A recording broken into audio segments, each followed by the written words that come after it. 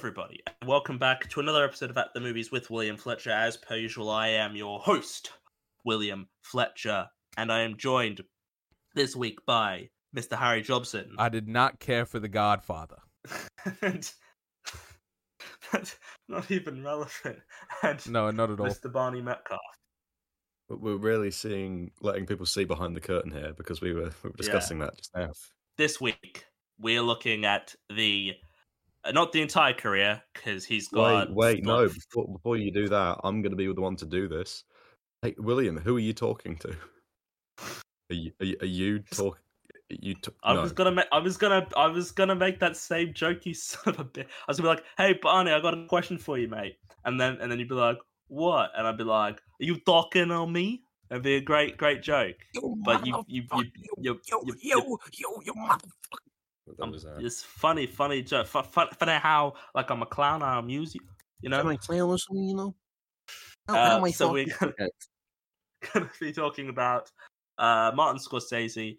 I guess as like a general overview of his career, but we've got a few main pit stops. We're going the hits. Really going to delve into. We're doing the hits. We're doing the hit.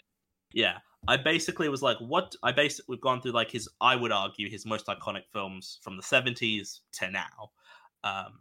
So that's what we're going to be talking about. Taxi Driver. Isn't that exciting, boys and girls? Raging Bull, Goodfellas, The Departed, and The Wolf of Wall Street. And we'll touch on some other films as well, most likely. But yeah, Marty Scorsese, we're doing this in anticipation of his new film, Killers of the Flower Moon. We excited, boys? I don't care. Golly G, drink my wee. Am I excited? I could care less. I could not care less. Okay. Like I like Leo and I like Scorsese, but like he ain't no Nolan. He ain't no. Could you imagine? No, I just know that I'm going to commit a substantial portion of my waking hours in a day to watching a film. Yeah. I'm going to see it in a cinema. I'm going with a friend though, so if I have to duck out at any point, I'd be like, "So what happened? What happened in the couple minutes I met?" Yeah, no, just in case, because I reckon I got to find someone that I can like buy drugs off of, and I think I'd enjoy the film more. Yeah, you need edibles. You'll do like that, like what people do when they watch like Yellow Submarine and they just get high and they just sit back. Yeah, they just sit and just like watch the visuals. Okay, firstly, that's a vibe.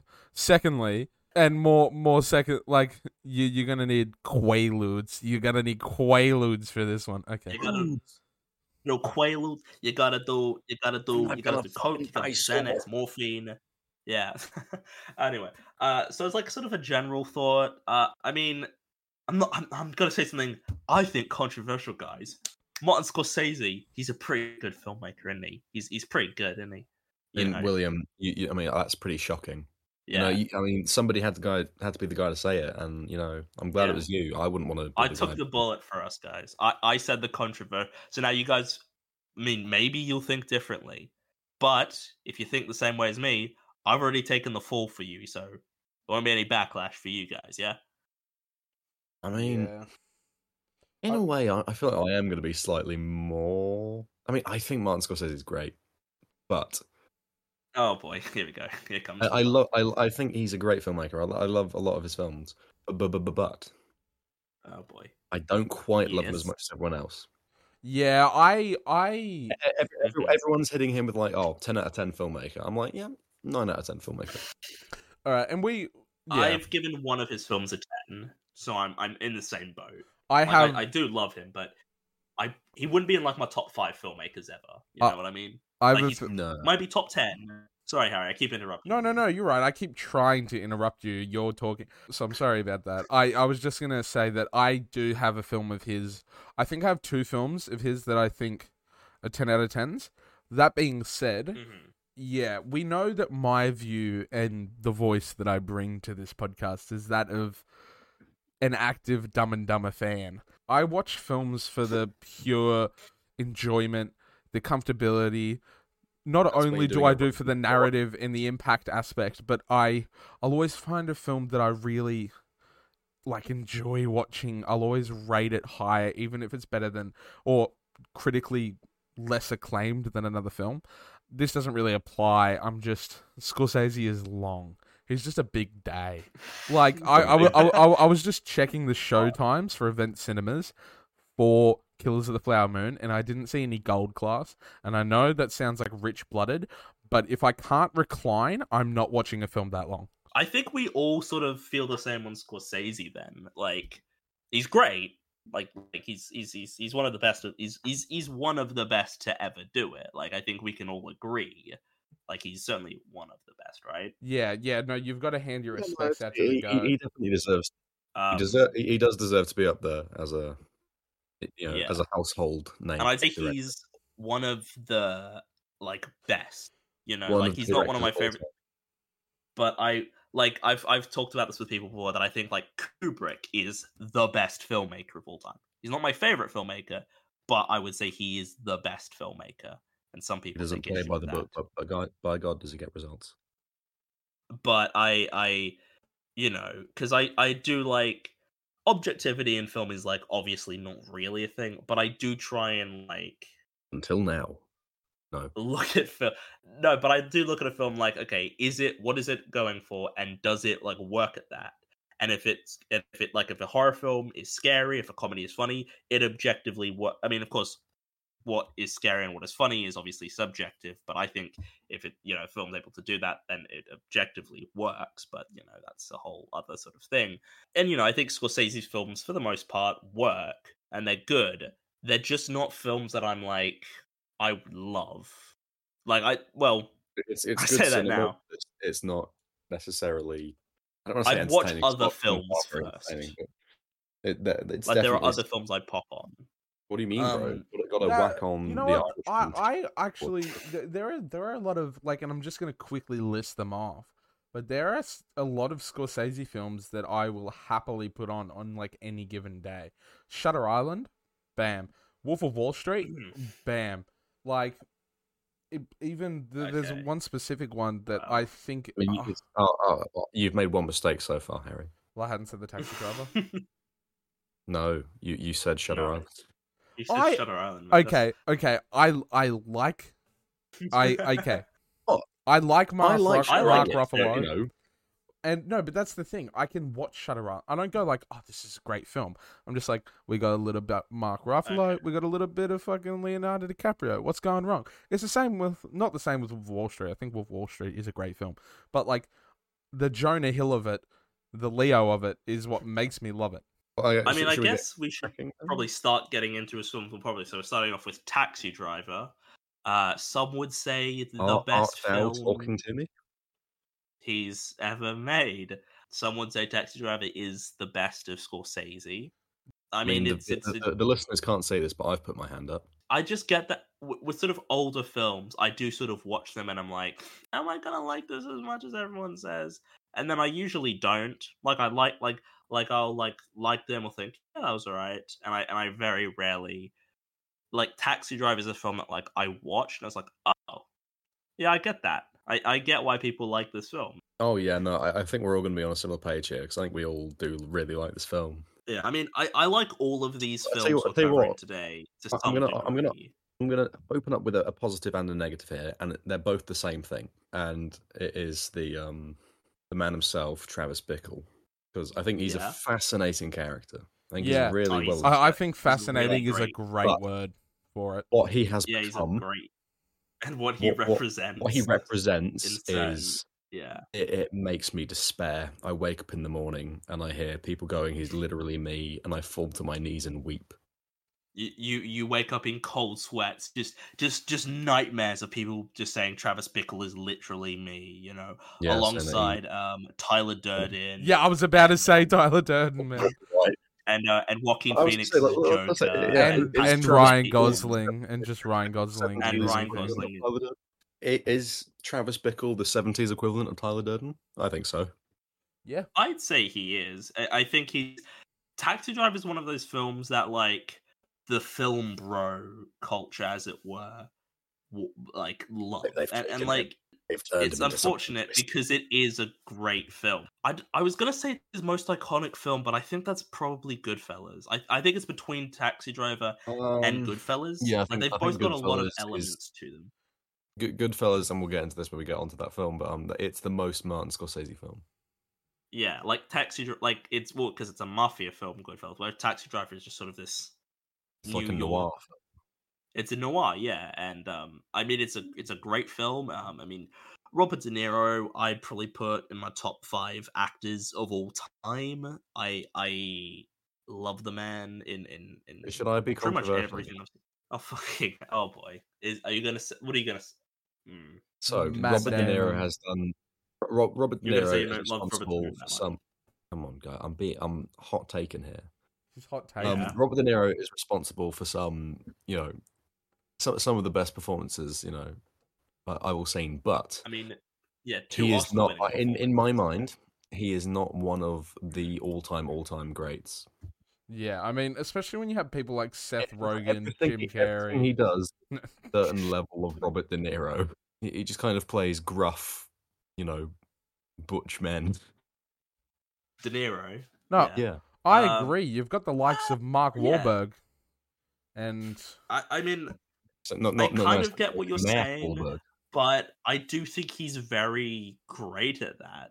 Like I was talking to someone. But people give like Hugh Grant shit for just being Hugh Grant, but I'm here gonna. Mate, I love Hugh Grant. Hugh Grant. So do I. So do I. Hugh Grant, and inherently. It's weird that Hugh Grant and Robert De Niro are two people that I kind of land in the same area of, but from different directions. I think we need to give Hugh Grant more credit. I don't think we need to give Robert De Niro a bit less credit.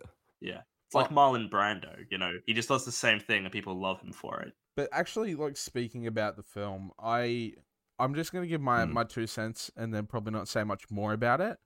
I fucking love it. Like, I do think it is a great film. I'm not sure what it is with directors and inserting themselves into films to say the N-word. Like, meaningless characters to just say the N-word. Like, it's happened a couple times now. I mean, what a performance. It's probably the best director cameo performance ever. Got a really young Jodie Foster, like a 15, how old? She's like 14 or something. 15, something like that, yeah. I think so. Not very old. It's gross. Let me. Like the film is quite confronting when it comes to that, and it is. She was 14. Harvey Keitel is also in this film. He's barely in it. I like Harvey Keitel though. Yeah, I like Harvey Keitel. But this is his name is Matthew Sport Higgins. Yeah, Sport's his street name because he's a pimp. I wonder how like pimps come up with like their nicknames. Like, how do you do that? Do you just like pimp? You just go through like a thesaurus and just. He's just a good sport. I just imagine they just like grab a dictionary and just like flip to a random page and then just like move their hand around and then landed on sport. Yeah. I'm gonna go quick sidetrack. I'm gonna go to a random word generator. I'm gonna come up with some nicknames for us. All right. Yeah, I'll continue talking while you do. Also, sorry. The last thing. Peter Boyle is in this film. Rest in peace. He was great as everyone loves Raymond's dad. Okay. This will take but a moment. I've got your nickname, William, and it's not brilliant. Oh, fucking bollocks! God damn it! You are William Blackmail Fletcher. It's not ideal, no. That's not good. Oh, Harry, yours is way better. Oh, what is it? And I dare say it's true. Is it human soup bowl? The whale? You are Harry Buttocks Jobson. Yeah. Yeah. Yes. I am Barney Seminar Metcalf. I mean, but to go to the film, I mean, this really is Robert De Niro's film. Like, he's the iconic. Are you talking to me? Are you talking to me? I mean, which I remember. The weaker films in the scenes in the film. One of my I remember one of my maths teachers did that impression to someone, and they didn't get it. I'm like, "Oh, I get it. I haven't even." And then this is But when, like, are like, you before talking to I'd me? seen the movie. Yes, I am. Oh, are you You talking? Yeah, talking to I've been talking me? to you the whole time. You talking to me? Well, yeah, sure, of course I am. We've been talking. We're doing a podcast. But you talking to me? Look, don't give me lip blackmail. You know, I always thought I'd be good as a Secret Service man. Are you talking to Henry me? Crinkle. The score? Great. Yeah, I love the atmosphere that Taxi Driver creates. I'm a big fan it's like of a like fever dream. yeah, I love films that are able to create. Have you seen Bringing Out the Dead? Another With Scorsese Nicolas film Cage? No, I've not. with Nicolas freaking Cage. Okay. Oh yeah. Oh. I'm a sexy cat. Oh. I'm a cat. I'm a sexy cat. Time out. What am I doing here? Time in. What am I doing? Like, this is my Monday evening. It's all about Monday evening. Bringing Out the Dead. So you haven't seen it. I've not seen have it. you? No. Okay. Well, it's a great film. It's maybe Cage's best performance as an actor. And it creates sort of a similar vibe in that, like, that's it's also in New York, and it's just gross and wet and grimy and just not appealing. Yeah, well, it is. It's like he's outside and the side, like the roads are all wet because it rains. I reckon I gotta wash the filth out of this podcast. I do appreciate though when a film's really able to present and create a genuine, like, an atmosphere, like it transports you to the, like when we talked about Last Night in Soho. You know, you were talking about how Barney, you hate the term, like it transports you to the 1960s. But it did. I used the term. I think Taxi Driver's sort of the same thing. Like, I think it does a really good job of creating that atmosphere, and I would love to see it in a cinema because I think just in a dark room, you know, it would probably be great, you know, but not. I mean, I can say now, I saw it in theater. I was fortunate enough to see it in the cinema earlier this year. There weren't any people whacking off in there, but no, you weren't taken on a date by a guy. I mean, yeah, I just want to say before we move on, we mostly just talked about porn in this film. We've not really discussed the film. Let's rate our best porns. We don't have anything new to say about this film. We all think it's great, don't we? Look, the last, like, the big shootout at the end, probably the best bit of the whole film. I know. I don't know. I love the bit where he's talking to the secret agent, and he's like, "Oh, I'm Henry Crinkle." I mean, I like the bit where he's like, that bit because it gets referenced and spaced in series 2, episode 4, where Tyres is like Henry Crinkle, CRINKLE Crinkle. It's one of those films. It's one of those Scorsese films that really has quite a confronting, like. Not only is he a compelling protagonist, but it's a confronting situation. So when you put like such an interesting, you like him, but he's a bit of a shithead. Yeah, he takes a date to, like, yeah, he's an inherently unlikable protagonist, but he does things that are weirdly like admirable, and I think that's why so many people misread Travis Bickle. Yeah, like he's a racist scumbag. Yeah, I feel like he's mentally not there. Like, I took it to be like he's a bit mentally. He attempts to assassinate a presidential candidate or something, doesn't he? Yeah, I mean, and he takes a date to a porno. Like, he's not a regular guy, you know. He's like not he's a man. Yeah, and I think, and unlike something like Joker, for example, I think Joker sort of tries to portray that character as a good guy. When the reality is, whereas Taxi Driver isn't afraid of. I mean, the whole point of the end of the film is that it's like, oh, he did a really terrible thing, but the public is like loving him for it. Yeah, exactly, and that's the reason why I think Joker doesn't work. The irony, and the reason why Joker doesn't work is because it feels like we're meant to like Arthur Fleck. Yeah, we're kind of meant to. Oh yeah, you shot Robert De Niro. Because of society. Isn't that ironic? Like 1970s Sigma male Travis Bickle is shot by 2010's Sigma male Arthur Fleck. Yeah, I assume that's why De Niro was in Joker, because it's Taxi Driver. I don't And think. also, I agree. It's there because they've taken influence, but I don't think it's that self-aware. Like, oh, we're going to kill off Travis Bickle to be taken over by. no, probably not. Well, no, I just think Todd Phillips. Definitely not. Tom Phillips isn't that no, good. Who's no, Travis? he's a Taxi Driver, 9 out of 10. Yeah, I'd give it a 9 as well. Probably my third favorite Scorsese. It is my third favorite Scorsese as well. I hate that I haven't talked about it that much. I'll lay out a bit here, but this is my favorite Scorsese film. This is just one of your favorite films in general, from what yeah, I gather. it's definitely up there for me. It bounces around between 9.5, 10 for me. Yeah, I'll pick I feel like if I watch it again, it'll bump up to it could bump up to a 10 for me potentially. See, I think what worked for me in this when I first saw this film is I think I saw it as we were going into lockdown or thereabouts. So I think those kind of social isolation things worked for me, but I was never like, oh, I'm just like this guy. I mean, you're not meant. I don't think you're not understood the character, but I didn't associate myself with him. And to all you, Tyler Durdens out there, like, he's not a cool guy. He's a horrible man. And he's not really. He does a heroic thing in the end, but through a horrific act of violence. And the final note that we're left on in the film is that this is a cycle that will repeat. Like the flash of red in the mirror is meant to be like, this could happen again.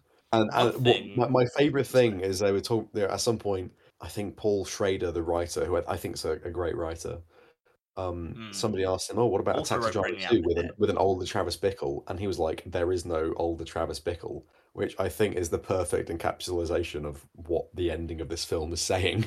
Yeah.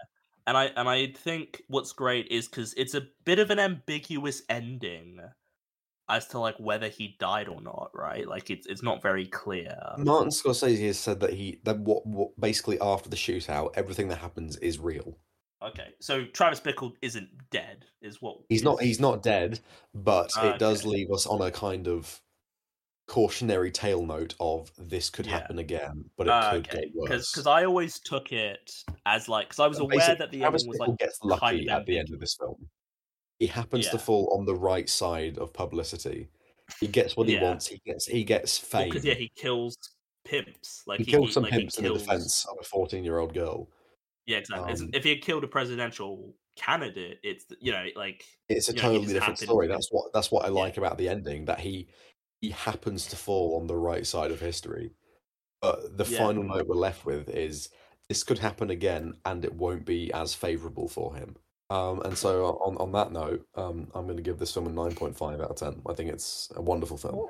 I mean, it's a really great film. That's half a mark up from what you gave it. You be quiet. Yeah, exactly. No. I'm not. I wasn't saying anything.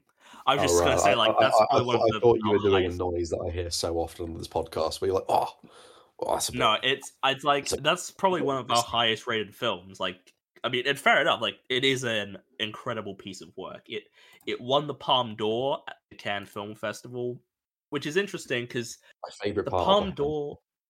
The Palme d'Or is just. It's so weird because I'm just looking at some Palme d'Or winners now. Pulp Fiction is the other one I can think of. Pulp Fiction. Like the most recent one was Anatomy of a Fall, which I've heard is very good, and I'm going to be seeing it in a couple of weeks. That is. But the one before that was Triangle of Sadness, covered in our Oscars episode. Then Titan, which I thought Titan was shite. Then Parasite, Shoplifters, I, Daniel Blake, Winter Sleep, Blue is the Warmest Color, Amour, Tree of Life, The Pianist. Pulp Fiction, The Piano, What Barton Fink, Wild at Heart, Sex Lies and Videotape, and Taxi Driver. Films. And your favorite, Barney, The Umbrellas of Cherbourg. I want to rewatch it because I want to love it, but I don't. Taxi Driver 1, and then like there's like 2 I don't know, and then Apocalypse Now was like 3 years later. So it's weird because the Palme d'Or, it goes for like weird arty foreign films to like Pulp Fiction. To Pulp Fiction, which is and which is weird because Taxi Driver is also an Oscars thing, like it was nominated for Oscars, and those don't correlate usually. Because, but yeah, Taxi Driver, great film. Great film. Moving on. Downhill from here, but hey, there are some great films yet to be spoken about. Here we go. This is gonna be interesting then. I was going to say, one of the great films is not the one we're about to talk about. Okay. I completely disagree. This is my second favorite Scorsese. I adore Raging Bull. I knew we were gonna come on to this because I know that, Barney, you're not as big a fan of this film I as like many this others. Film, but you guys, you don't know what the next level is. I like this film, but you guys are going to be talking some raging bullshit here. Nice, nice, great play on words. That's all I have to say. Thank you. Good look, night. I think first up, because I said De Niro was great in Taxi Driver. I don't know if it's his best. I think Raging Bull might be De Niro's best work as an actor. So, Barney, I know you and I have a similar disdain for films and TV that deal with sports. Oh, get over it. Get over it. Like, sports are the best. The best sports film is Cool Runnings. I will take no further questions. That is not true. That is completely untrue. Jesus Christ. It's Rocky. Oh, that's right. Yeah, because you don't like the Rocky. No, Barney doesn't like the Rocky films. It's actually not even Rocky. There are two. There are two options, and I'm being genuine about this. You're not a fan of the Rocky. Coach Carter, great film. It's a good film. Okay. Remember the Titans by the Disney movie. That film's great. Fuck off. Na na na na. Na na na na. That's very catchy. But shut up. You know, I've seen that film. I appreciate what they're doing for that there are black people and white people. So I've looked up a list. Wait, 1 second, Will.i.am. I've looked up a list of sport movies on Letterboxd. And one of them is The Color of Money, which is about pool. Is pool a sport? I believe they play that at the Olympics. Yes, pool is a sport, but the best sports film actually is Moneyball. Like, it's the best sports film. I had a teacher in high school, and his favorite film was Moneyball because he loves the statistical analysis for sport. And, I have to watch it again. I remember listening. Love you, man. Yeah, it's Captain Holt's favorite film as well.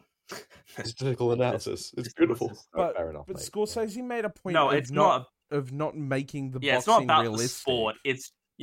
I know it's not about the sport. Like I'm aware it's not that. Like it's like I love Ted Lasso because I don't give a shit about soccer. But it's the characters, and that's why Raging Bull works. I think the characters are really great. I have a kind of a backstory that I have before I saw this film that I think paints my viewing of it. So you came in with bias, is what you're saying, or you came in with sort of, yeah. Okay. What I will say, I think this is a wonderful bit of direction from Marty. I think. Am I gonna go? I think this might be his best directed film, honestly. Yeah. Okay, you've lost me. I think it's a great director film, but it's not his best work in terms of a director.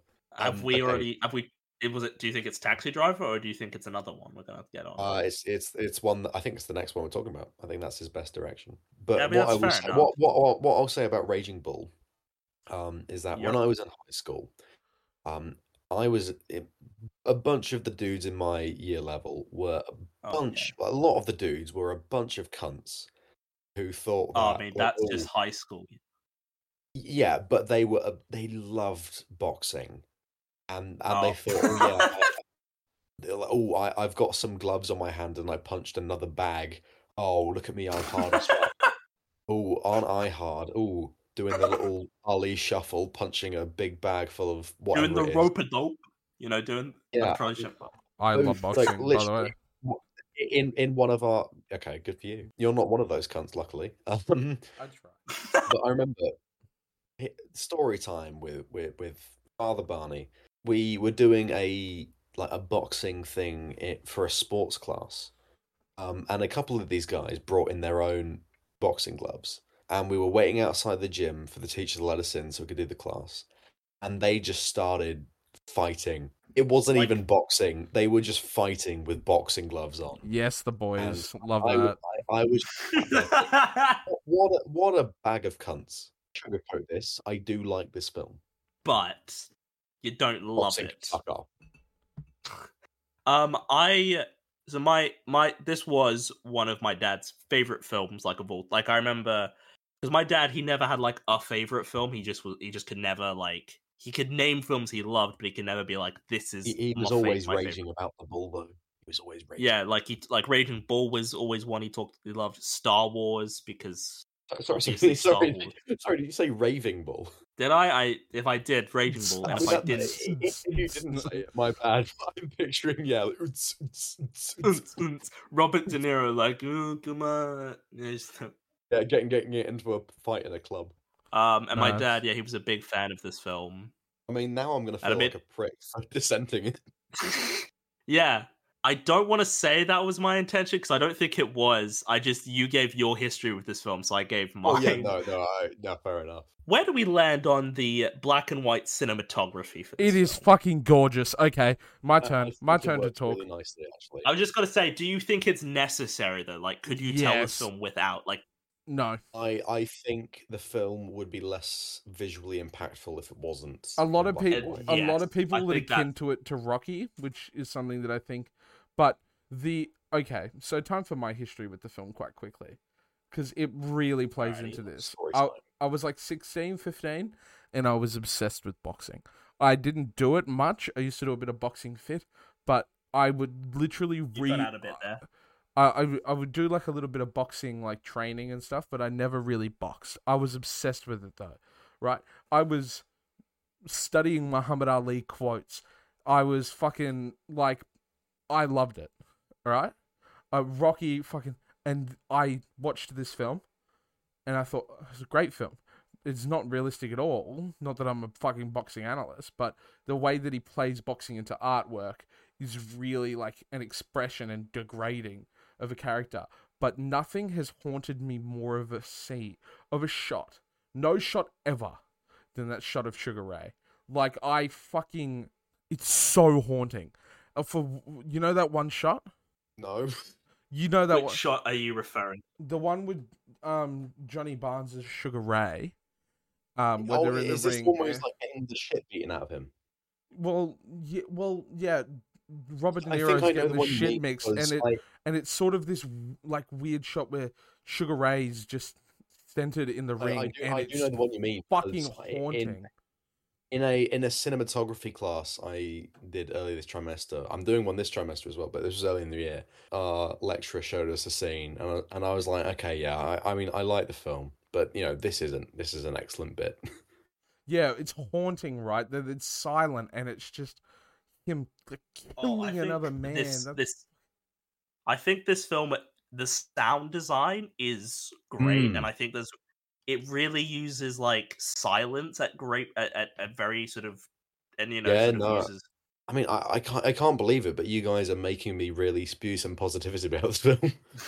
I think the way the boxing scenes are shot as well, like you're in the ring with them. Rocky is a film where you are a spectator rooting for Rocky, whereas Raging Bull is a film where you are with Jake LaMotta. And I think just in terms of technical cinematography, I think it's incredibly. It's a beautifully shot film.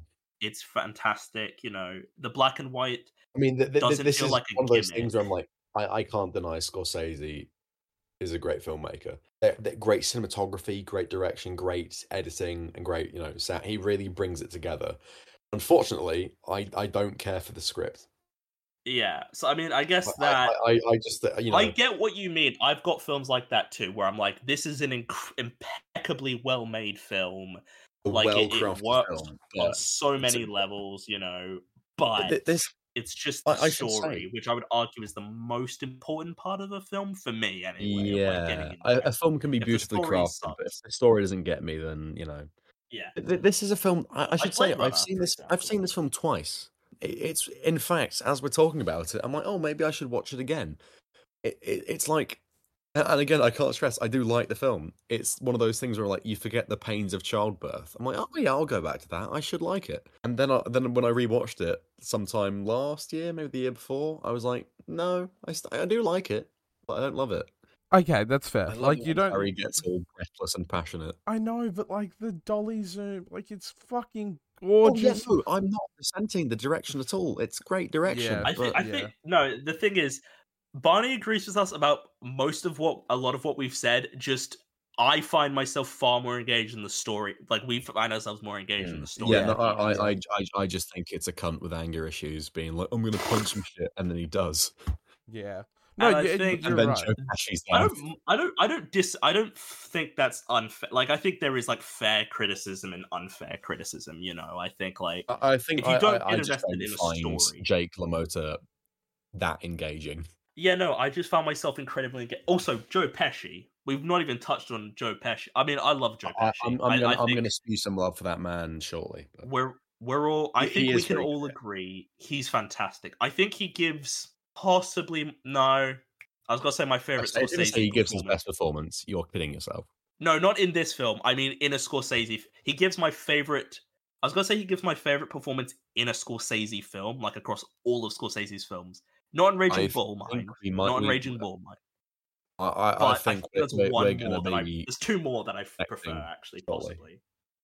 But I think Joe Pesci in one of these films is probably like up there, like third. I mean, in the three films we're yet to discuss, he's only in one of them.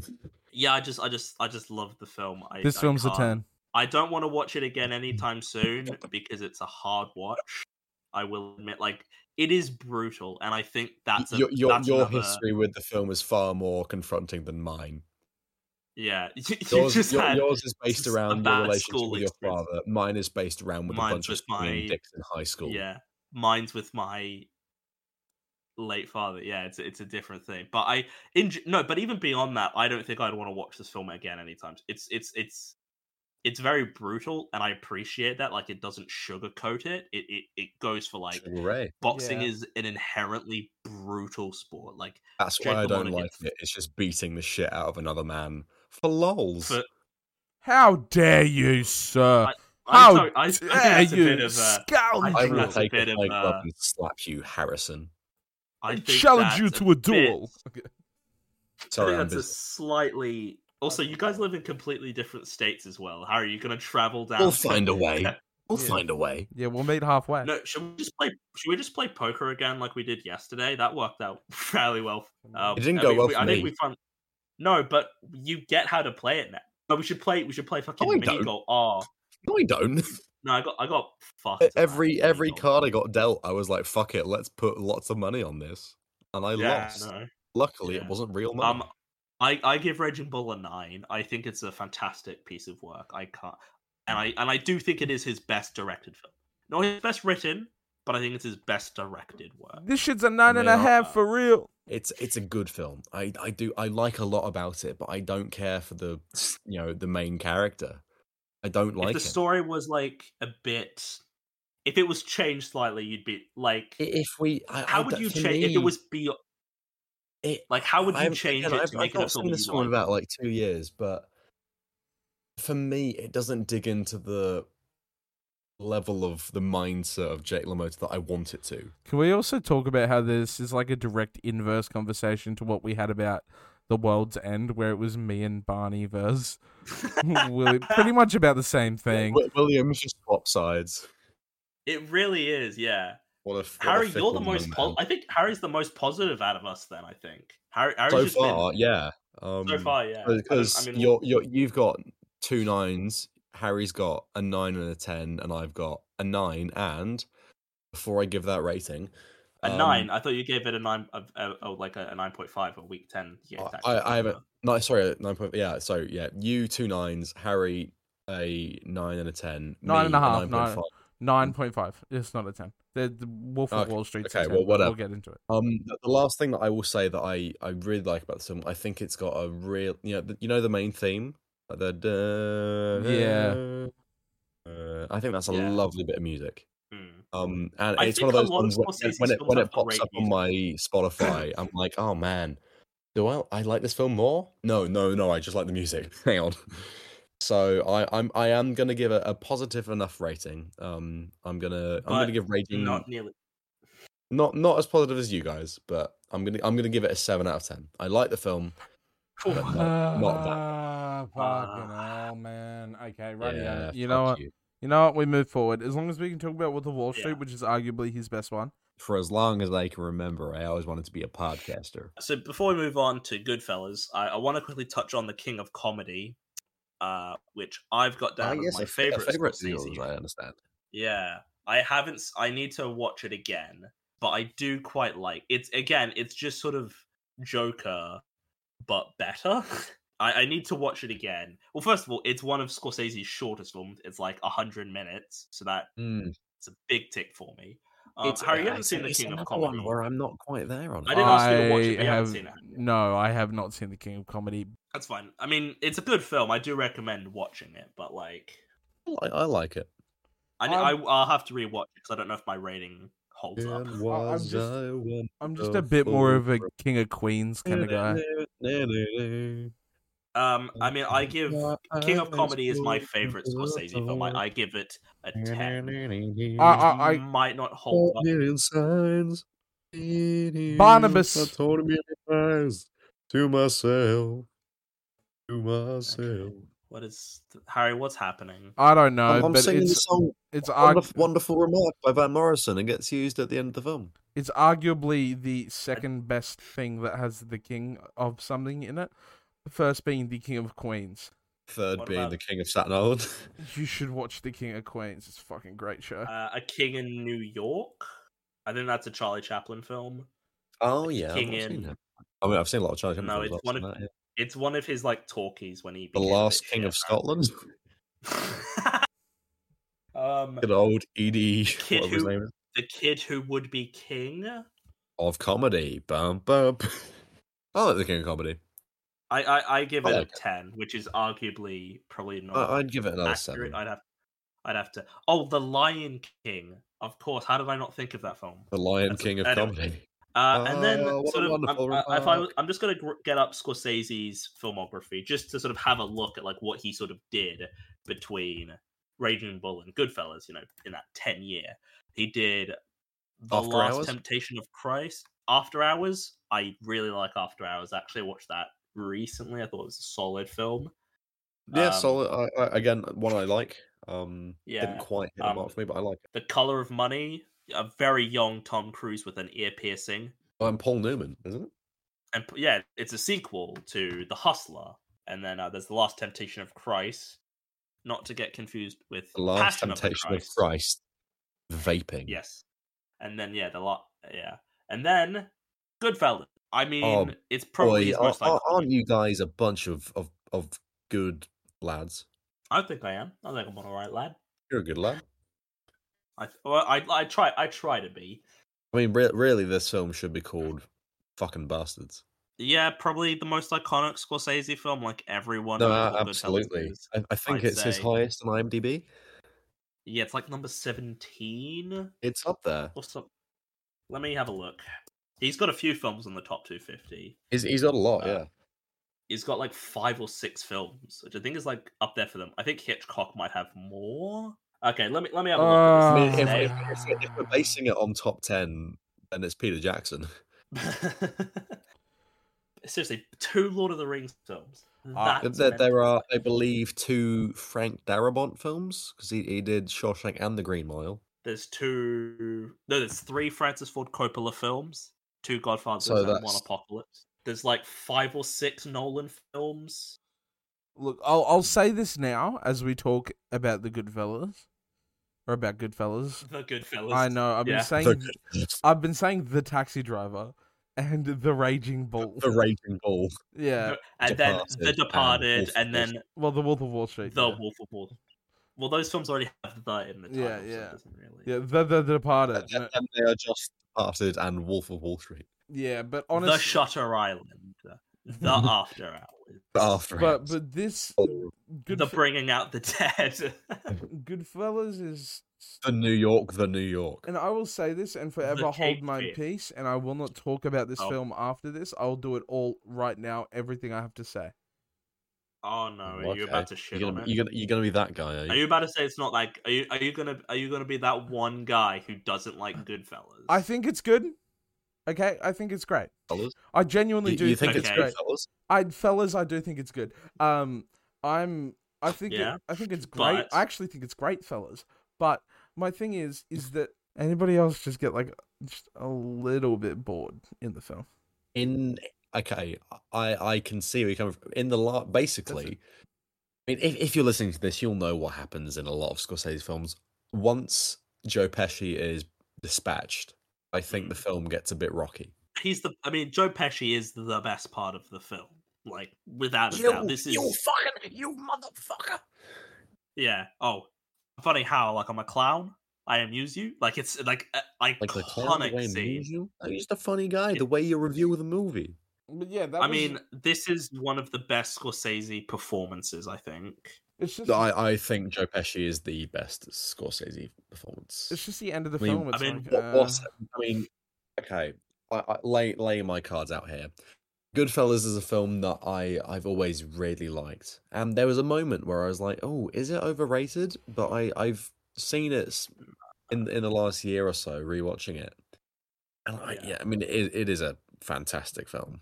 Now the question is, I know where I land on this. Oh, Goodfellas I think I see where you're going. Which is the better film? Now I'm in the camp of Goodfellas. Harry, have you seen Casino? Casino Royale. What are we talking about? Just the film Casino?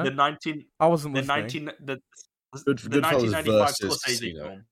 Yes. Oh, no. Which Scorsese? You haven't seen it? No. Well, damn. We can't have a deciding vote.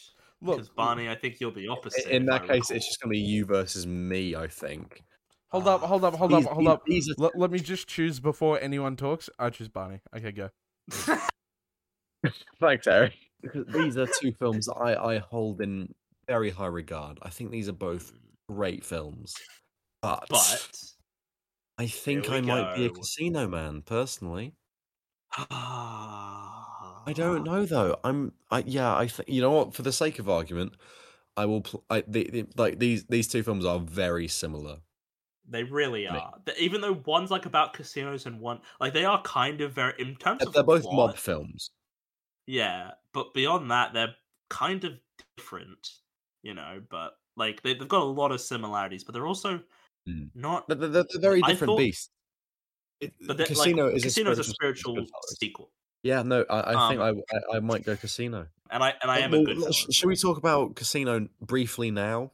I guess so. I mean, we could talk. Yeah, it comes off. We'll get it out of the way. I've got a bit of a. No, sorry, you go first. I've got a real love for stories about like con artists. I do appreciate a good con artist story. Now you see me can piss off, but making a third one of those. I'm trying to think of others, and I can't think of basically my love of the con artist subgenre comes down. I mean, it's a heist film, but Ocean's 11, but mainly the BBC program Hustle, which is entirely. I've heard you go on about that before. It's like con of the week. Yeah, I do kind of want to watch it. Group of con artists come a guy each week and so on. I've got a great love for that show. I actually kind of want to watch it because I've heard you talk about it, and it actually sounds like something I'd like. I think you would like it. And what I like about Casino is that we're seeing it from the other side. So I kind of get because Hustle was a show. I've seen that show through twice now. I saw it when I was about 12, and then I watched it all again during the first lockdown. And I have a great fondness for it, and I get a real kick out of seeing it from the point of view of the enforcers. But it's a tough choice for me. But I think just Casino. But I love Goodfellas. I think it's brilliant. Yeah, what about you? You're a Goodfellas man. I don't know if bored's the word I would have used per se. It's slow. More just like I can see. kind of was just like I feel like we should be getting closer to an end by now. Like, I kind of feel like it should be like it's a good film. Don't get me wrong. I think Casino is great, but I just think Goodfellas is a bit tighter as a film. I mean, it's a half an hour shorter, first of all. I think I might. I mean, to say that Casino is about half an hour longer, I think that's more of a film about the rise and the fall. Whereas Goodfellas, it just kind of gets to a point where Henry Hill is like, "Yeah, I'll be an informant." There's, I mean, I wouldn't say there's a real climax to either of these films, but I think it works more Not in really, Casino because Casino, I think it's more of a gradual rise and fall, but Goodfellas, it's more of a bam. I'm an informant, and I've got protection.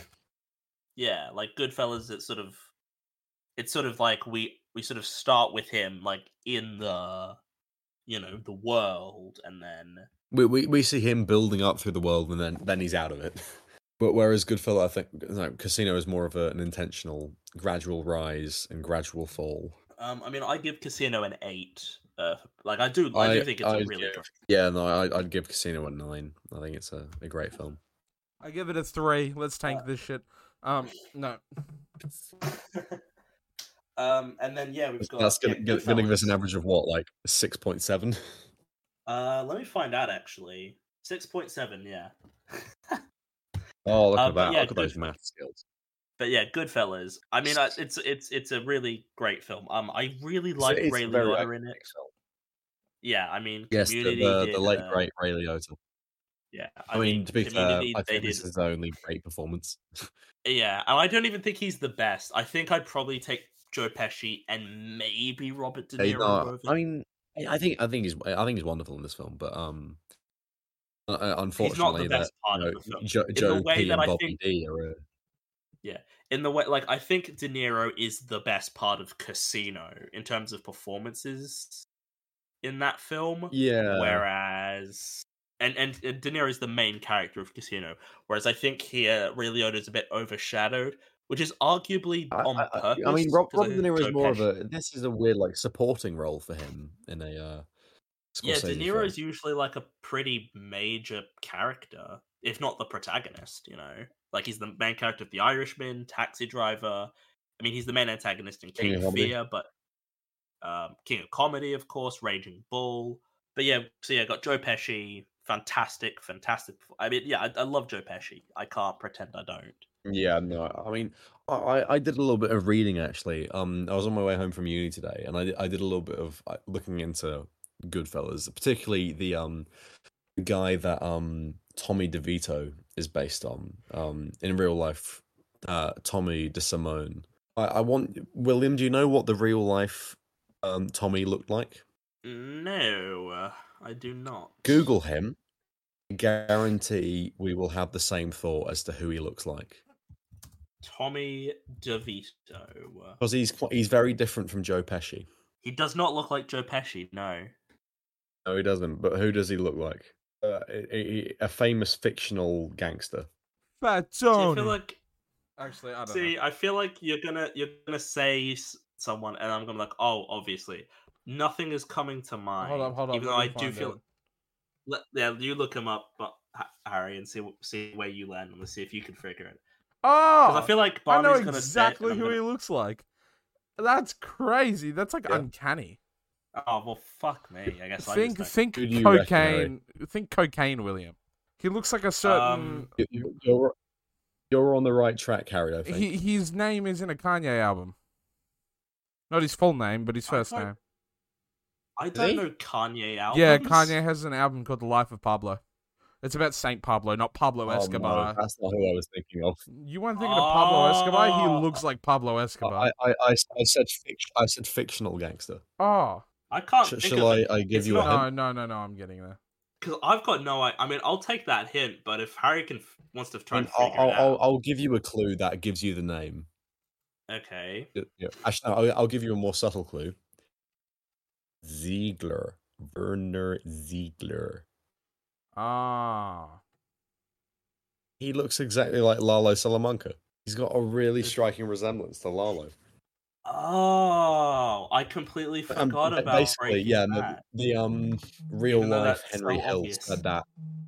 The real life Henry Hill said that Tommy is more or less exactly as he remembers, except for the fact that the real life Tommy DeSimone was about 6'2".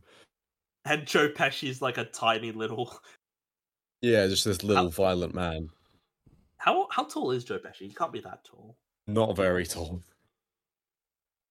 Like he's always like Joe Pesci height 5'3". Jesus Christ, that is not tall. Okay, so yeah, man. he's about a foot shorter than the real Tommy DeSimone. Is that how short do you have to be considered a dwarf? Like how I short is like? I think it's I like think Danny DeVito. 4'9". Yeah, Don't know. 4'10" or under. Like 4'10" But is like. basically, from my research, and this is one of those things that I'm always going to be thinking, oh, what's the story behind this? I don't think we've ever gotten from my research, we don't have a conclusive story about how the real Tommy died. He disappeared in about 1979, I think. But nobody knows who killed him, and where he is. We're talking a lot about Tommy DeVito in this film. That is one of my favorite death scenes in a film, especially since his character is such a loudmouth, just running his mouth as much as possible. And he walks into that room, all he can say is "Oh no," and he doesn't get to finish his sentence, and he's dead. Here's something that I want to talk about that we haven't really mentioned so far because it's been less prevalent. But Scorsese is, I think, one of the masters of the accumulated soundtrack. Like there are some really great use of songs, like all the stars were shining bright and then he kissed me. That one, that's great. Sure ain't the boy that I've been dreaming of, but he's sure the boy I love. I love the soundtrack to a lot of. From this point on, I think the soundtracks to these films are. All right, shall we move on from the film then? Also, actually, to tell you what, I didn't mention in Taxi Driver. I think a wonderful use of the song "Late for the Sky" by Jackson Brown. I think that is a perfect song for that film. I feel like we're really like we're not really talking about these films. Let's blow a bit more steam up this film's ass. But to be fair, like these are some of the most talked about, beloved films in history. Yes, like, we can't but really. I feel like I should give. We didn't really talk about Taxi Driver that much, but it's there are very few films I think that is a great use of violence. I think it really works in this and Casino, just the brutality of it, especially as I mentioned before in that scene. Yeah, in the scene where Tommy gets whacked and the scene where they beat the shit out of Billy Bats, it's the perfect like blunt mafia fuck 'em up and done. I think it's really well judged. Yeah, it's like incredibly brutal, and I think that's what I will give. Like, it doesn't feel gratuitous, like we see it happen, but we don't. I'll say that there were really only about, not including the scene where Tommy gets killed because it's not massively violent, but I'd say there are about 2 or 3 scenes. Even some of them we don't really see them, but yeah, the Billy Bats beating scene and when they stab him in the back of the car, and then one of my favorites, Scorsese needle drops, whacking everybody apart from a few select members of the Lufthansa heist. Layla by whoever it is, Derek and the something or others. Yeah. And I think I think Derek and the Dominoes. That's it. Yeah, I mean, I think Goodfellas. It also like it. I do think Ray Liotta is very good in it. He's just not. Yeah, Pesci and Pacino. Not Pacino. I mean, yeah, it's difficult to beat them because they are 2 masters. Who'd have thought in the same year that man will make Home Alone? Yeah, he winning an Oscar. Just trying so hard not to say not to swear, just to call him you fucking motherfucker, you bastard son of a big motherfucker. Yeah, I mean, this is the film that won Joe Pesci an Oscar, and he gave like the shortest. One of the second shortest, I think, Oscar speech. He said, "It was my pleasure, thank you." I believe Alfred Hitchcock won an Oscar at some point, and he just said, "Thank you," and he left. Yeah, Hitchcock got an Oscar. It was like an honorary Oscar. It was an like, honorary one, yeah. But in terms of real Oscars, Joe Pesci, it was my privilege, thank you, and he was gone. Because he genuinely didn't think he was going to win. Yeah, and he did deserve to win. So, did you say he didn't deserve to, or he did? No, he did. This is his crowning glory. Yeah, I am surprised this wasn't like retrospectively. It is interesting that this wasn't didn't win Best Picture, considering how because this lost to Dances with Wolves. Was it Dancing with Wolves that won? Yeah, which retrospectively I've not seen that, but so weird though. People still talk about Goodfellas. They don't talk that much about Dancing with Wolves. So that year's nominees were Dances with Wolves, Awakenings, Ghost, The Godfather Part 3, and Goodfellas. Ghost is brilliant, to be fair. I should see Ghost because I want to. I saw it on a plane. I was crying. It's just so weird because, like, retrospectively, Goodfellas and arguably Ghost are more talked about, and Godfather Part 3 actually as well, are more talked about films than Dances with Wolves. I mean, I'm sure Dances with Wolves is a good film, but it's not as cultural. 3 hours. Yeah, but like Ghost still gets referenced all the time. Goodfellas referenced. Oh yeah, and the pottery scene, yeah. Yeah, and Godfather Part 3. Everyone knows the Godfather Part 3 footage. You know. Harry hasn't said anything in a while. He's just letting us. He did say he wanted to lay out his feelings early doors and then say nothing. And then I mean, like it's the Joe Pesci of podcasting. Just say be very quick and then. I saw this film was my privilege. Thank you. I give it a 9. I love it to pieces. So would I. Very strong 9. Harry, did you give your rating? No, it's like a really light 9. Okay, like on the precipice of being an 8. Like it could be an 8. It could be an 8.5. Like, but it's a 9. But for me, at some point it could have been an 8. It started off as an 8.5. In my doubting phase, I was like, it could drop to an 8, and then I watched it again, and I was like, I will say this: I gave this film a 9, and I think this is like maybe my 5th favorite Scorsese. Like, I mean, that's how much I think of Scorsese, though. Like, this is my 5th favorite. Yeah, I say this is my 3rd favorite Scorsese, and I still give it a 9. Like, that's just how good. Yeah, no, it's a great film. All right, so we move on to the next film. To touch on a couple other things in between Goodfellas and The Departed. Cape Fear, Simpsons did it better. That's all we need to say on that. Age of Innocence, not seen. Probably would hate though. No one talks about it. I don't know what to expect from Clinton. Gangs of New York, same thing. The Aviator, same thing. And then The Departed, the film that finally he did the Aviator, his Departed, didn't he? I said The Aviator, yes. I say The Aviator. Sorry, my bad. Yeah, I did say. Okay, The Departed. Yeah, won him as Oscar. Well, after he should have won at least one time before, if not twice. The Departed's really good. I really like it. It's not his best though. I will echo the sentiment. It's not his exact best, but I don't know. I reckon it's one of my favorites of his. I mean, I'm saying this like people love The Departed. Again, this is one I've seen twice. This is one that I saw in on a long car trip. I thought, let's watch The Departed. I really enjoyed it, and then I watched it on a TV rather than on an iPad in the back of a car. I mean, yeah, I think there's a lot to love in this film. I would say though, like it's a great film and all, but personally, I would have given Best Picture to Little Miss Sunshine from that year. Yeah, no, Little Miss Sunshine is better. I think Little Miss Sunshine is a wonderful film and brings and does a lot. But The Departed, it's very good. The Departed is very good, but Harry, where do you land on The Departed? This is my feelings outright. This is one of the only, because we all know I love Matt Damon. This is one of the only Matthew Page Damon films that I could not give a shit about. I just don't. Like, I've watched it like 3 times, which I know isn't a lot, but I only watched it for the first time like 2 years ago. But I've seen it twice. Like, I've seen it once.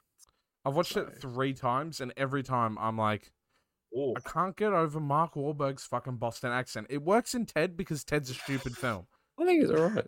It's just, hey guys, I'm Mark Wahlberg. Can I just say buy my underwear? It's like, weird. It's internal investigations business. Can I just say it's weird that that Mark Wahlberg was the performance that was Oscar that year. Like like we can all agree that's like he's clearly not the best. He's not, no, right?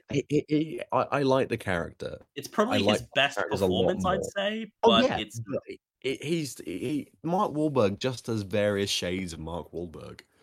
Exactly, he's just Mark Wahlberg.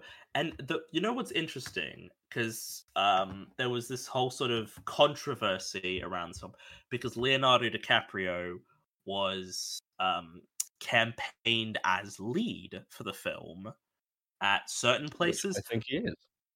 I'd argue he is, but then he was campaigned supporting the Oscars so he could get nominated because he was already campaigned as lead for a film called Blood Diamond, which he did get nominated for. I know Blood Diamond. So he was put as supporting for The Departed, and he would have been a very. I think this is not his best, but it's one of my favorite bits of DiCaprio. I would say this is look. I think DiCaprio would have deserved a nomination. He would have been in the wrong category. I would say he is a lead, but he's the lead, yeah. But he would have been a deserving nomination. And Jack Nicholson also not nominated, which is also weird because I'm not as bothered about that. He's very good, but yeah, but the Oscars love Jack Nicholson, like the most nominated they do. male actor of he got all time. Nominated for like 5 Oscars before he won.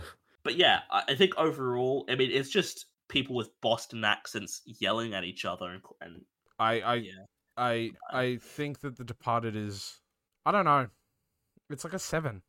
Every time I've watched this film, I'm surprised because you do love you love Matt Damon. Oh, like, I would have thought God. he would have helped carry you through it. I have and help. 7's still a good ranking. It's just not like no. It's good, but it's like a lot of people considered this to be like a really, really great film. I kind of thought Matt Damon would carry you through it. Yeah. And I do think Matt Damon's quite good. Like, I think all the acting in this film is good, but I've seen better performances from a lot of these actors, you know? Matt Damon for me, I think do you not like Matt Damon in this? Or does it just even despite him? It's just he's just fine. It's like his role in like Saving Private Ryan. It's like, or Interstellar. It's like he's in the film. Yeah, but like in those two films, he's a much smaller part though. Like, I know. He's like core cast. Yeah. No, I know. He's like one of the major characters. You know, the film sort of revolves around. But that's interesting because I mean that's fine. I just considering you have such a massive love for Damon, I thought that would be a part of that. I was talking to some people about this. Who don't like Nicholson in this film. I think he's good in this film. It is just Jack Nicholson on autopilot, though. It's like you asked for like a standard Jack Nicholson performance. It's kind of what I expect from him. Also, one thing I read is that there was a hat that he was asked to wear, and he didn't want to wear it because it's like a sporting hat or something for like a sports team, and he didn't want to wear it. I thought that was Ben Affleck. No. It might have been Ben Affleck as well, but I think it's definitely a Jack Ben Affleck's definitely had something to do with that. Yeah, Jack Nicholson maybe also had a similar thing, but he had no problem saying the N-word within like seconds of being on screen. Like he was totally fine with just using the most offensive word in the English language, but he couldn't wear a hat because of his sporting allegiance. He's got his dedications, I guess. Yeah. Also, this was not the beginning of Scorsese's love affair with DiCaprio, but this was, I think Gangs of New York was his sort of beginning, like putting Scorsese. This is where he started loving him. And to be fair, I would put Leo as a contender for my favorite actor of all time. I've never seen. He's a weird man, but I think he's a wonderful actor. He is a very, very strange man. You got Ray Winstone. I love Ray Winstone for some reason. I don't even know why. I really like Ray Winstone, but his accent's a bit ropey every now and then. He sounds very Cockney in places. He almost feels like I haven't seen The Irishman. The bit where but I know Leo smashes a glass over that dude's head, and he's like, "I'll tell you who to hit," and he sounds very English in bits. Like, mate, you're like, "Hey, I'll tell you who to hit." I haven't seen The Irishman, but I know my boy Stephen Graham is in it. Stephen fucking Graham, mate. And Stephen fucking Graham, I'm gonna fucking glass him in. Yeah.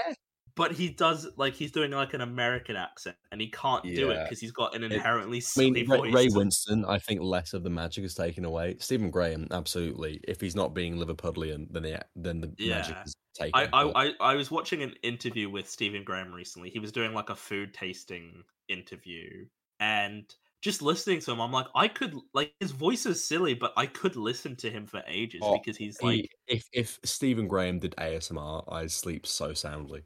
He's such an engaged. I need to finish watching This Is England. Because I watched This Is England 86 recently. This Is England 86 is really great, but he's not in it that much. Stephen Graham, mate. Vera Farmiga.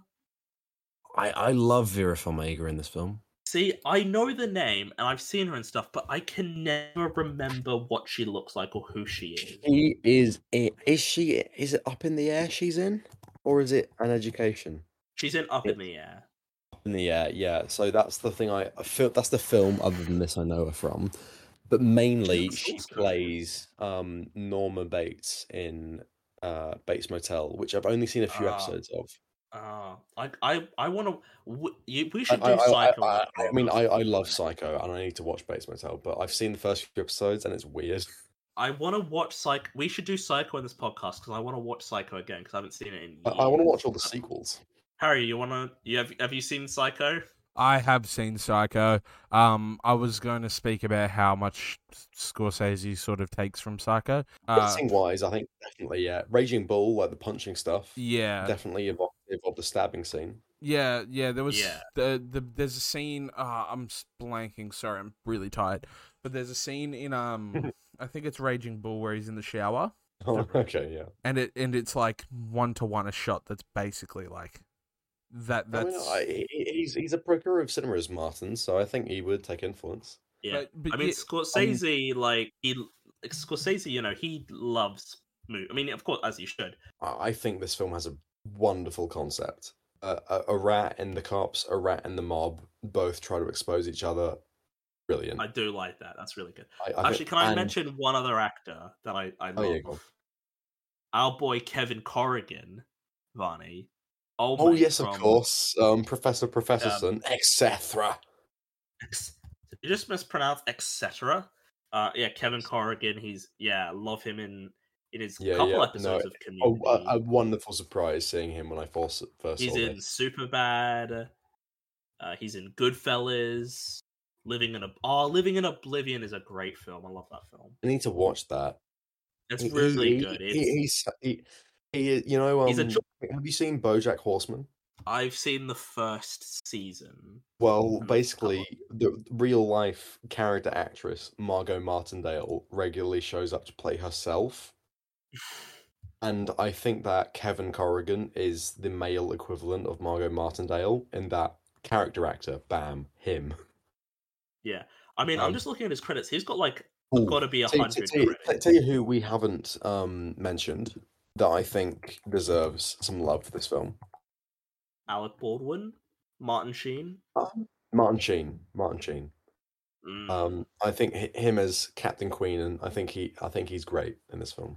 I will say, outside of DiCaprio, I don't love any of the other performances. Like DiCaprio, I think is genuinely incredible, and everyone else is kind of like. Okay, while we're on him, I love Billy Costigan. I think he is such a wonderful character to be following, just because of his situation. I think this is a classic case where situation derives so much character. I love Billy Costigan. Yeah, I want to talk about a bit about him later on, but we'll get there. Because it's a cop film, but it's not just like it's a mob film as well. I guess what I'll get into. I really like the film in the first hour and 50 minutes. I start loving the film in the last half an hour or so. Once Damon and DiCaprio become aware that each other are the rats, and it becomes this cat and mouse game between the two of them. Yeah. Sort of confrontation the two of them have. The phrase, ships passing in the night, they're constantly around each other, but they never know. But once they become aware of each other, I think it's wonderful. Oh, I did that scene on like the roof, like that sort of is. I think Yeah, the I last mean, sort of. should we talk about the ending now? I mean, since we're on it, yeah. I mean, Camera gets blasted in the face. you only get to see Billy Costigan being shot in the head once. I think that is such a beauty. I love the ending of this film. I love bittersweet endings. And I love a good rug pull when it's earned. Throughout the first 2 hours of this film, Billy Costigan is on a knife edge, trying to balance. And right when we think he has the upper hand, he's killed. And I think that's a wonderful moment.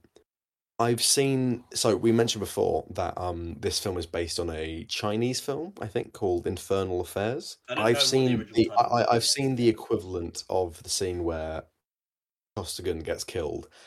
It's not as good because it's too over dramatized. I think this is what Scorsese does well as a director. When Billy Costigan is killed, bam, he's dead. Oh, I do love the just snap, just like it's just. I love like it's a brutal. The bluntness. I mean, there were two more kills within about a minute of that moment. And I think that's brilliant. And then as we move on towards the ending, and I don't massively care for Wahlberg's performance in this film, but I do like Dignam. I've had a look at the script of this film, and I think this perfectly captures it. It says something like, there is Dignam with a gun about to avenge a guy he didn't even like. Yeah. I think that's wonderful. Just that I think that is a really great way of tying up this film, where death just kind of happens. It's such a blunt ending, but I think that is totally in keeping with the film. I will say I think they could have picked a better ending bit of music for the film. That kind of I mean, I'm whatever on that. If they, I mean, they use "Baby Blue" by Badfinger earlier in the film, which is a song I love, not just because of Breaking Bad, but if they ended on that, that would have been great. I think this film wraps up. Though that last half an hour is what makes me love the film. I do. That's probably the best section of the film. It's just the. I don't necessarily mind, like, I don't know, the ending of a Wahlberg killing Damon.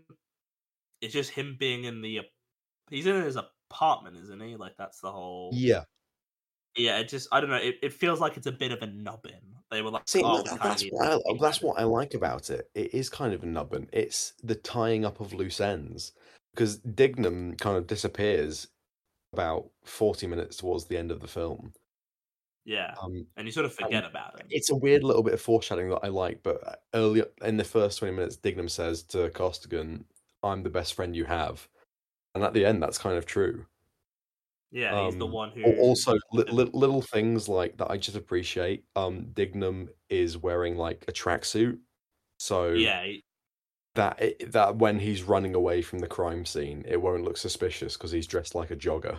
Yeah, I mean, I really, really like the first 2 hours of the film, but it's the last half an hour where it's like a cat and mouse game that I love. Yeah, I think that is the bit that like sort of makes the film for me. If that bit didn't work, it'd probably be like a 7 for me. The first 2 hours are a solid 8, but yeah, no, it's once the rats become aware of who each other are that I start to love the film. Swearing isn't inherently like entertaining to me, but I think this is a film that like uses like there's that bit where Mark Wahlberg's like, maybe not, maybe not, maybe fuck yourself, maybe go fuck yourself. Yeah, like that's that's like swearing isn't inherently funny, but like it can be, and I think I think it's just like an Irish thing, Irish people and Boston Irish people just yelling. Yeah, I mean Irish people. I mean that's why I love.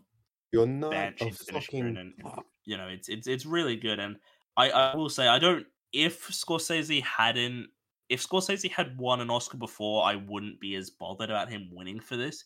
It's just sort of like he's made so many better films beforehand that I feel like he should have won before. I mean, yeah, this is my fourth. I mean, not even fourth.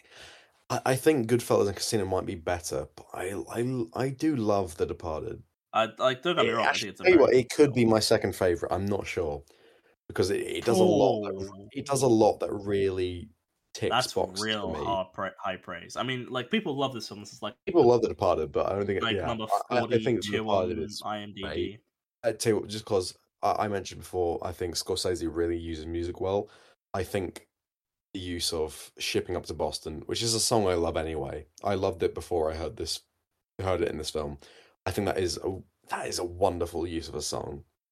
I think that is this is one of those songs where it's like this perfectly captures the spirit of the film. Yeah, no, I'm a big fan. I'm a big fan.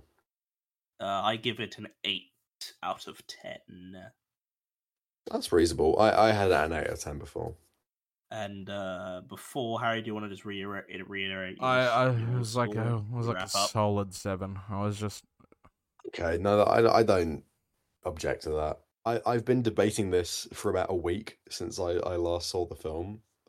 Semi in preparation for this podcast. It's 8.5 to 9 territory for me, but I think I'm going to go 8.5. I mean, people love this film. Like, I'm not. I said this is a very popular film, very popular Scorsese film. For a while, I was like, oh, I'm not sure I fully get what you mean, because I wasn't fully into that first hour or so when I first watched it. And that's still my least favorite bit of the film, but I think as a whole, I do really, really love this film.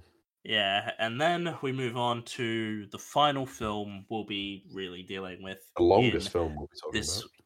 Yeah, the best Wolf one of Wall Street.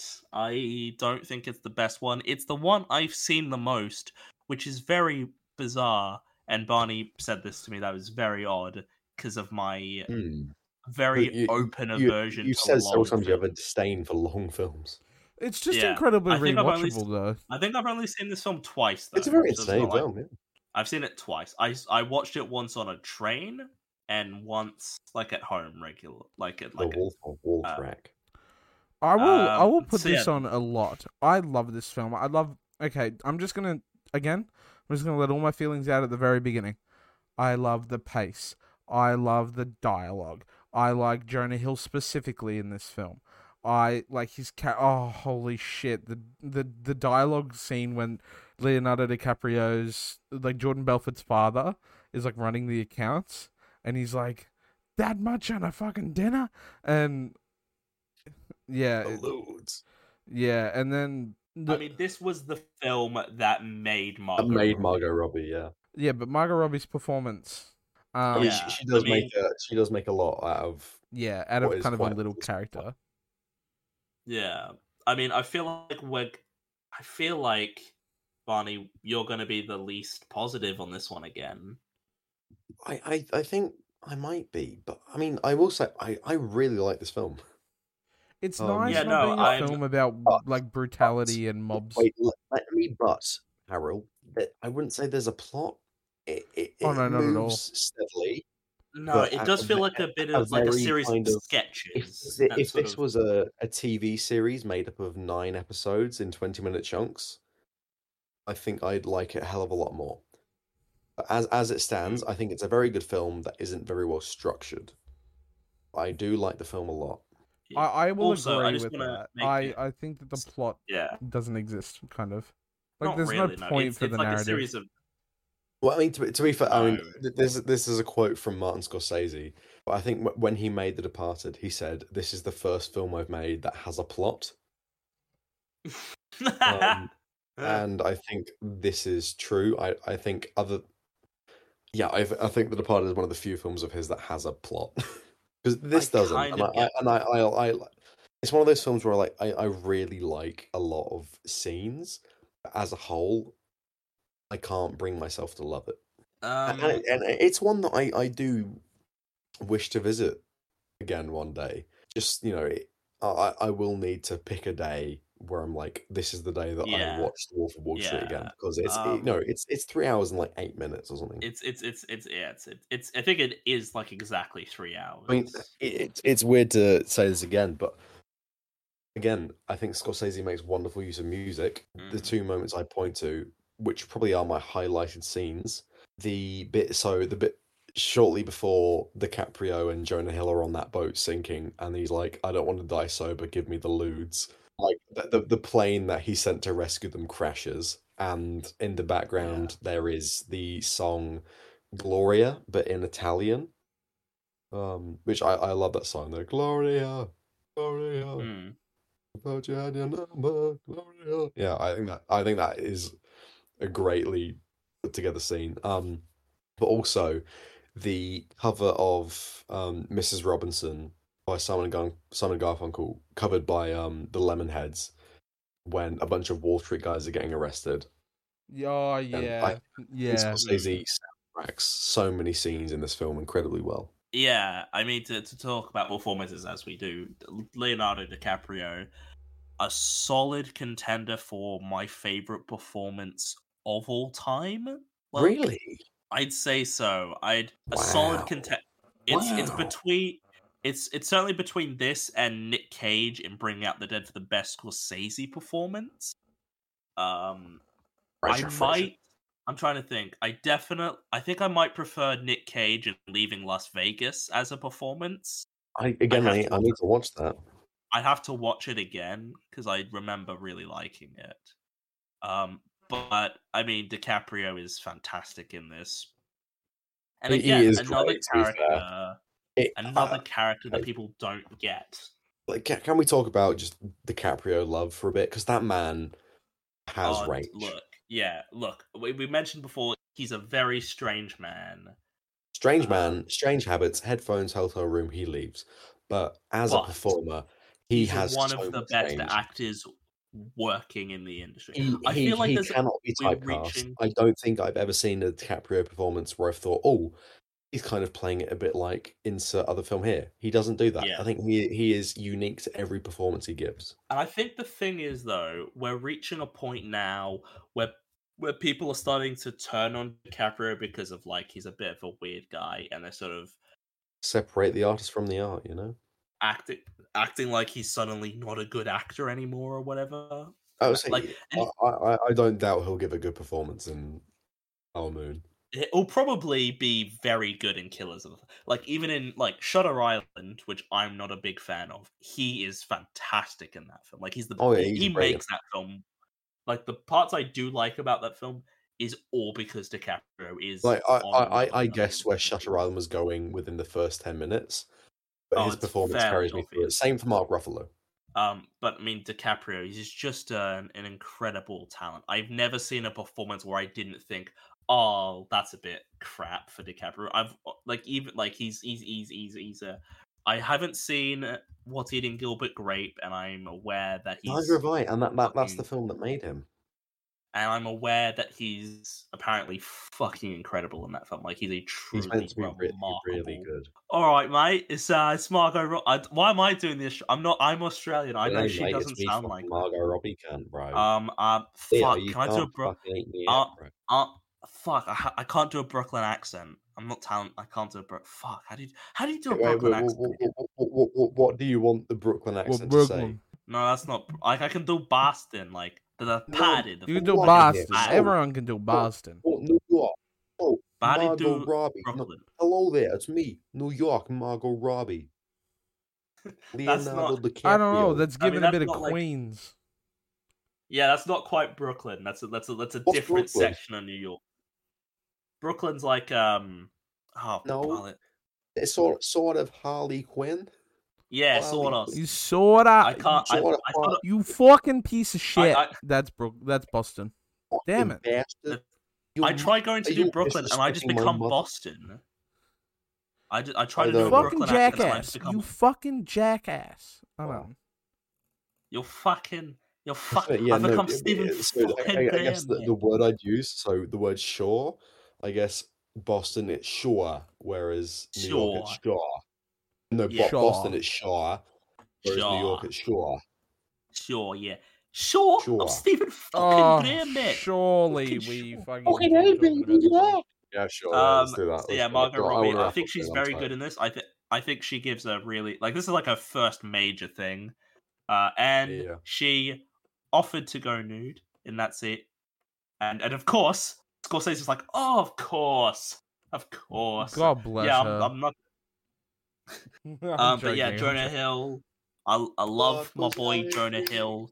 It's a shame he's a massive fucking dick, though. It's a real shame Jonah Hill's not a nice person because I think he's a really great. This is I mean, he was Oscar nominated for this, right? Yeah, this is I the mean, second I Oscar think nomination. this is the standout performance of his career. He's so good. I mean, what You I know. will say about Jonah Hill, I love the way he talks about Martin Scorsese. He speaks about him with such respect Oh, and he was reverence. so he like took the lowest salary He possible took just so took he a can big work. dent out of his paycheck to make this film, I think he got and paid like the way he talks 500,000, which about is I think Scorsese, he speaks about him with so much respect and love, yeah. and I like And that about him at I do least. like that. Like he clearly it's a shame he's a bit of a knob because I love seeing people respecting artistic yeah. talent. And I just love hearing about people just like gushing like, oh my god, this like how much they respect someone and like love someone like an artist, like, oh dude, this guy, and he clearly wanted to do it. Just why he took like the lowest possible paycheck. Yeah, no, Like he really he sacrificed a significant dent out of his paycheck to make this film. yeah, and he went through hell for it. Like there's a bit I think where like DiCaprio like hits him and they had to just do so many takes of that. But like he tells a story of like there's a scene where where they're like eating sushi or whatever, and Jonah Hill flipped it on him and was like, "Oh, you know what? Nah, you have that last piece." And they just did so many takes of it, and it just ended with DiCaprio vomiting, and everyone was so worried except Scorsese and Jonah Hill, who were pissing themselves with laughter. So Scorsese worked with DiCaprio enough at this point. It was like Sam Raimi and Bruce Campbell. He was like, nah, man, Oh, he's a just trooper. like yeah, exactly. Oh god. Who else is in this? Kristen Milioti is Oh yeah, and the this was mother. just before she did How I Met Your Mother, which, as I've talked about off recording, is just the worst and it's Ending. just it's a terrible ending. It's genuinely As someone who that's one of my abysmal. favorite shows of all time, if not the favorite show of mine of all time. Besides the It's In-Betweeners, so that yeah. we've also got Matthew McConaughey. All right. Mm-hmm. He's Mm-hmm. barely in this film. Like I I knew jerked off twice McConaughey a was day. in this No. film, and I knew Matthew I McConaughey was in like this that film. in that scene you can see DiCaprio looking like beyond the camera to be He's like, like, are we "What the? continuing? Am I doing this? Am I about to do this?" And I'm surprised. Like McConaughey's really not in this film, and this was like This was like part He's in of the his first like career. 10, 20 minutes. Yeah, and this was part of his like career resurgence because he sort of It like was part of his career reconnaissance. his career became shit, and then he reinvented himself. Doing like the Lincoln Dallas Buyers Lawyer Club. and the Ides of no, that's Ryan Gosling in the Ides of March. Dallas Buyers Club. Dallas Buyers Club, Oscar winning. Matthew McConaughey's a weird guy. I feel like because I've heard some interviews with him and he strikes me as like he's a bit of an odd guy.